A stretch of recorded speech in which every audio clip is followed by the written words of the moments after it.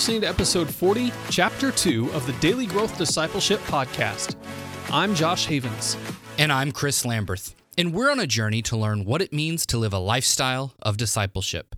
We're glad you're joining us and hope that as you set aside this time for God, that He would help you grow today in the everyday moments of life. And today we're continuing our conversation with Pastor Alan Baker of Journey Pastoral Coaching. Alan is a graduate of Miami University, Oxford, Ohio, and the Assemblies of God Theological Seminary, Springfield, Missouri. He's been in ministry for 39 years in the United States and Europe. During those years, he's served as lead pastor, assistant pastor, missionary, evangelist, professor, college campus pastor, and pastoral coach. He's the author of 2 books, Those Who Turn Worlds Upside Down, and When the Call Comes, a funeral guide for pastors. In 2014, he launched Journey Pastoral Coaching, a ministry whose mission is helping young ministers build for a lifetime of healthy and effective ministry. When it comes to Journey Pastoral Coaching, there are 2 beams that signify the different types of coaching relationships. There's the vertical beam that signifies the relationship we have with a coach who is more experienced than us and who has already done what we are now trying to do. Then there's the horizontal beam that signifies the relationship that we have with others who are at the same level as us. They are struggling to learn and accomplish the same things we are. And these 2 types of relationships each offer unique value. One is not more important than the other. We need both to help us fully develop as followers of Christ. But in this chapter, we discuss the value of the vertical beam and explore how these relationships provide a unique perspective that can only be gained through years of experience. Okay, so could you talk to us a little bit then about the philosophy that you have in Journey Pastoral Coaching? Because, like you said, when you first began it was very you as the older minister coaching younger ministers, right? And then later you've incorporated other elements of cross coaching between the members themselves. Can you talk to us a little bit about how those dynamics work generally, and then we'll focus on the vertical relationship specifically here in a minute?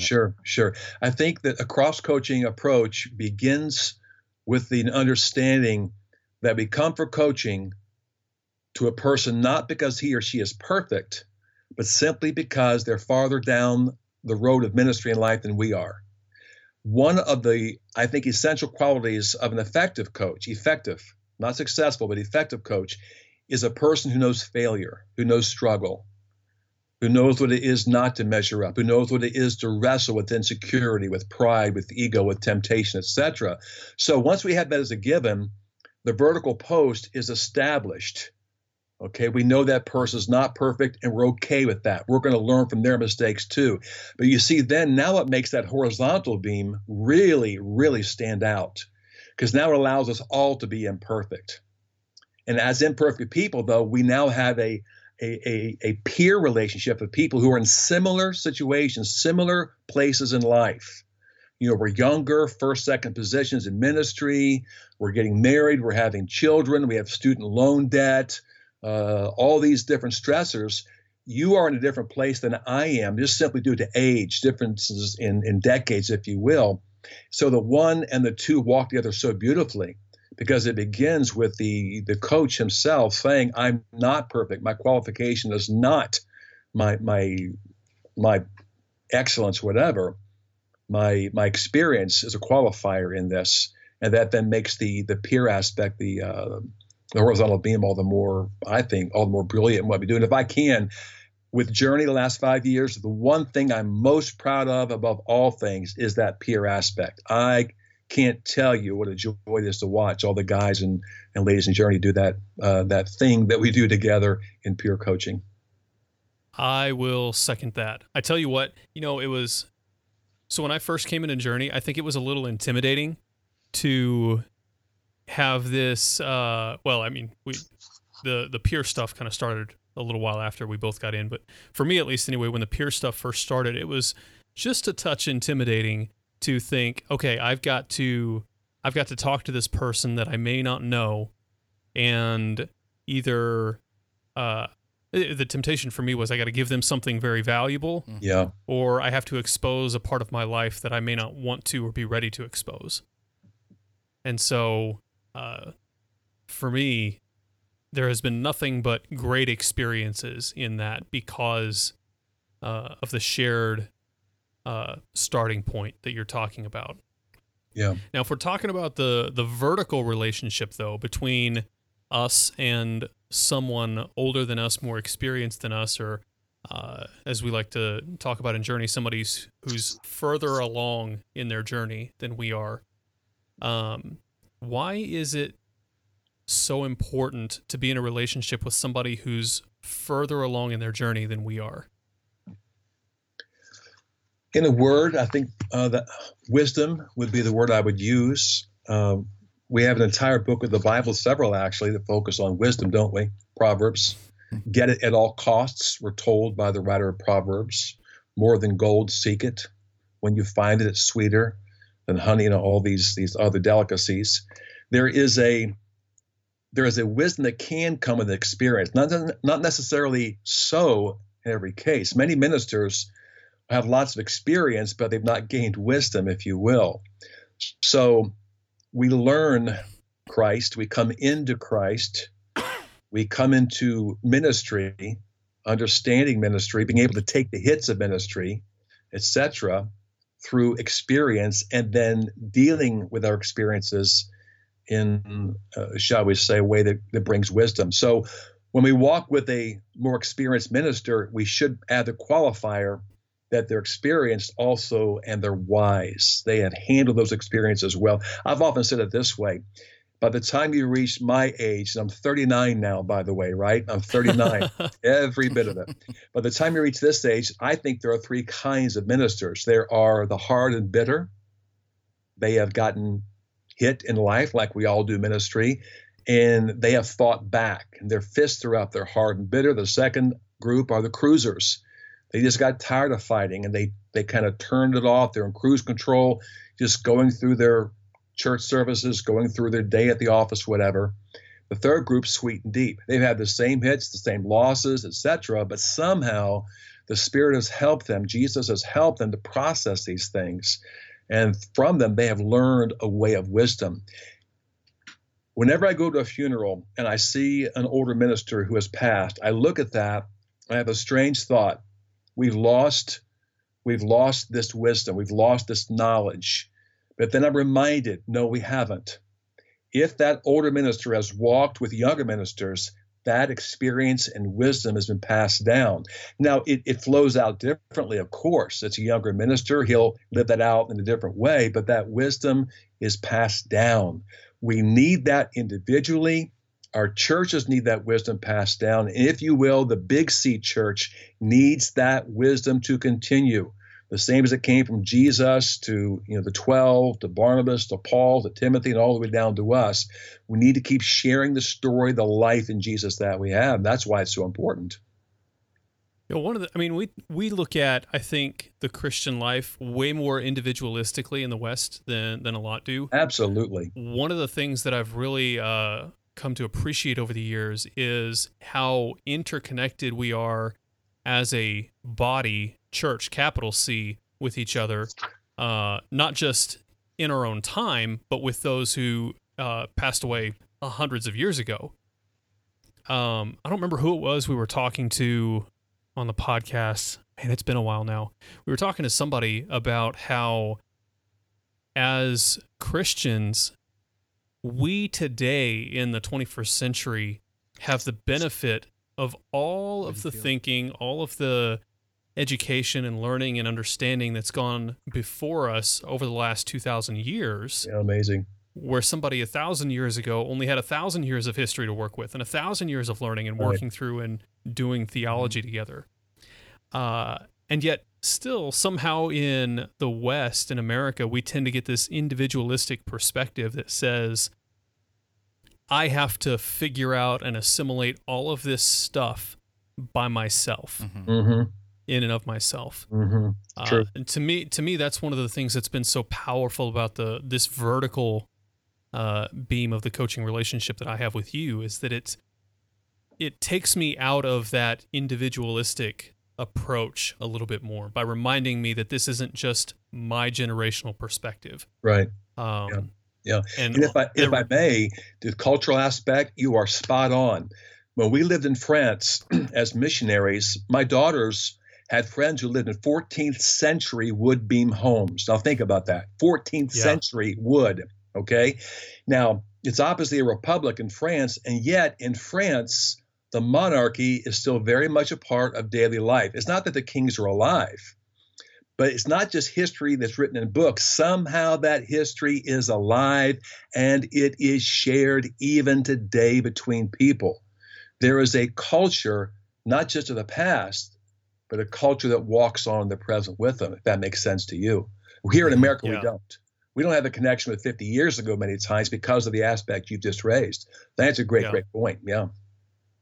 Yeah, and we've seen that work out, I think, differently, in different ways in each of our lives, Josh. Like, so for me, sometimes, and I don't know, this is going to be kind of a random illustration, but like there are certain things where if it comes to like, if I see somebody who I know, like in a movie or a TV show, I'm always trying to figure out what other movie or TV show they're in. And I consider it cheating if I look that up, you know? And so, but you're like, no, I'll just look it up real quick. And I'm like, no, don't tell me. I've got to figure it out. And so it's sort of like, I need to do this on my own. And then there are other puzzles where it's like, you're like, no, I got to figure it out. And I'm like, no, let's just look it up. If it's like a math problem or, you know, like some other sort of puzzle. Sometimes I'm just like, no, let's just, see what somebody else has said about the thing. And, but I think that's that attitude that we're talking about here is we sort of have this idea that if we don't figure it out or do it on our own, we've somehow cheated. And so we are not, it really gets back to, I guess, maybe we're trying to earn God's grace and God's favor in our life because if we need to rely on anybody, then clearly we're not strong enough in our own right, in our own might. Yeah. I think sharing though with my wife, for example, to share life with her multiplies the joy. It multiplies the grace. It multiplies the comfort. I can look back at almost 40 years of marriage and think about the experiences of my life. It's not just that we shared them side by side, but walking them with her the way we have multiplied these joys to us. Again, a picture of Jesus and his church. I think it's evident. It's evident. That's a good point. That's a good point that our joy is multiplied when we're in community like that. Yeah. Real quick, since we're talking about the vertical relationship, because I know this is one of the things that Journey is passionate about, is the difference between coaching and mentorship. Because you're always clear to say that this is not mentorship, it's coaching. Can you talk a little bit about what your philosophy then is in coaching and how that differs from mentorship, and then maybe, why that's valuable?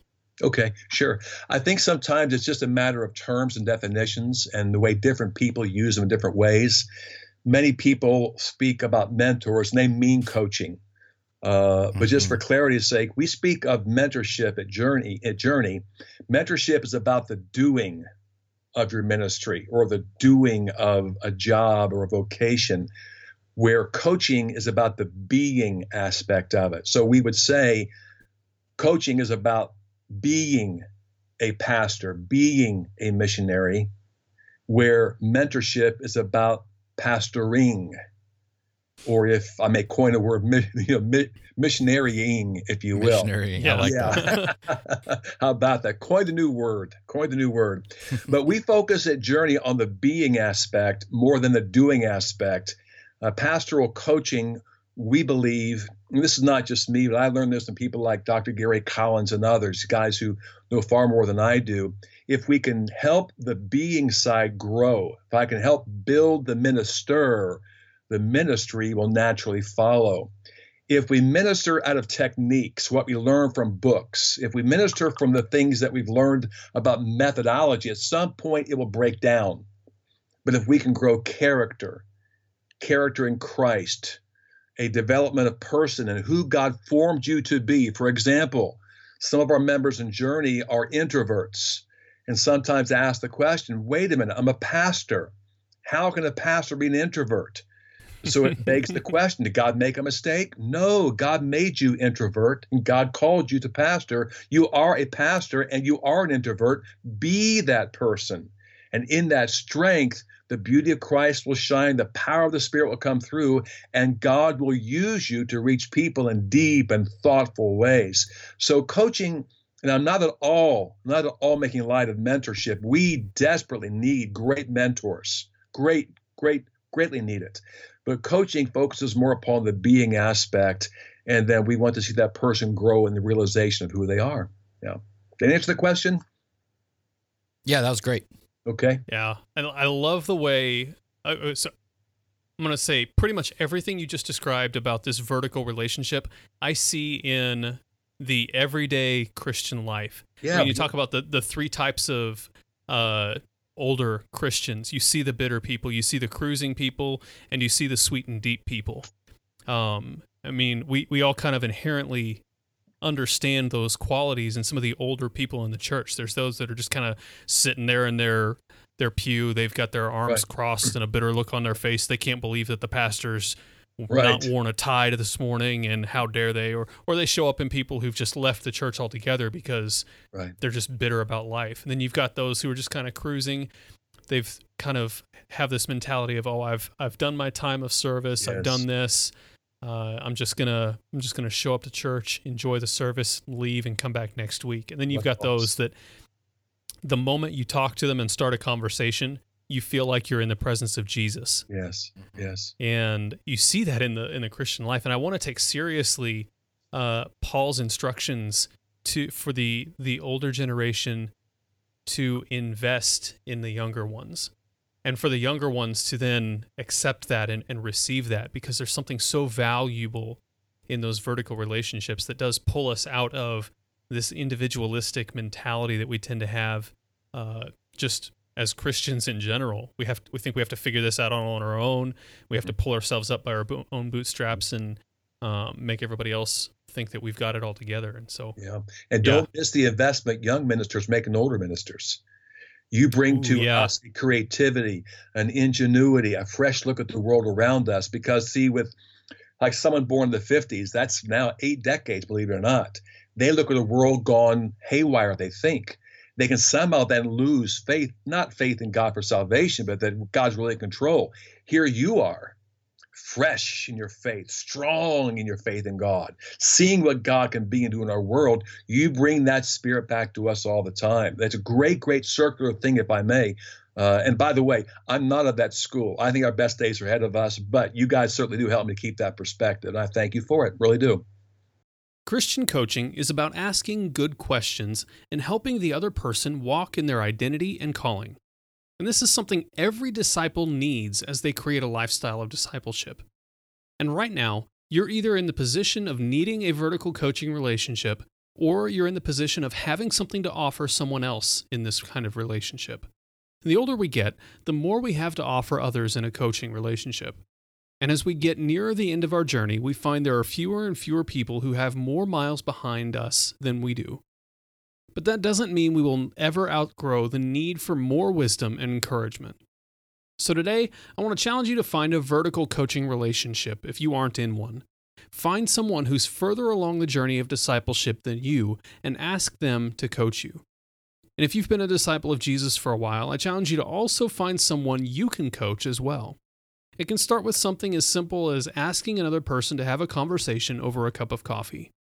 If you want to learn more about coaching, we also highly recommend Gary Collins' book, Christian Coaching. It's a great resource for understanding what coaching is all about.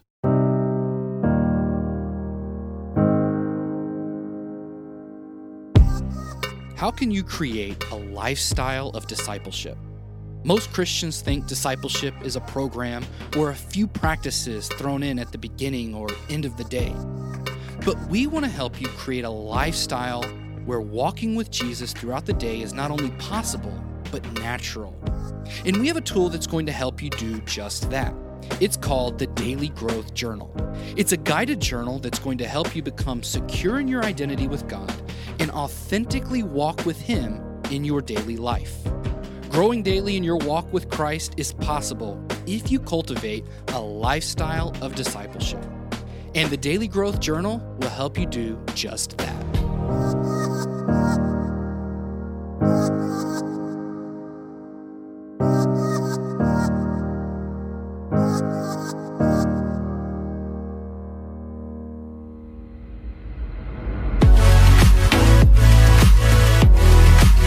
Thanks for listening to this episode of the Daily Growth Discipleship Podcast. To find out more about Alan's work, check out JourneyPastoralCoaching.com. Then check out the next chapter in our conversation where Alan helps us understand the value of coaching relationships with your peers. If you want to stay up to date on everything happening at Daily Growth Discipleship, go to dailygrowthdiscipleship.com and subscribe for free. You can also subscribe to this podcast on Apple Podcasts, Google Podcasts, and Spotify.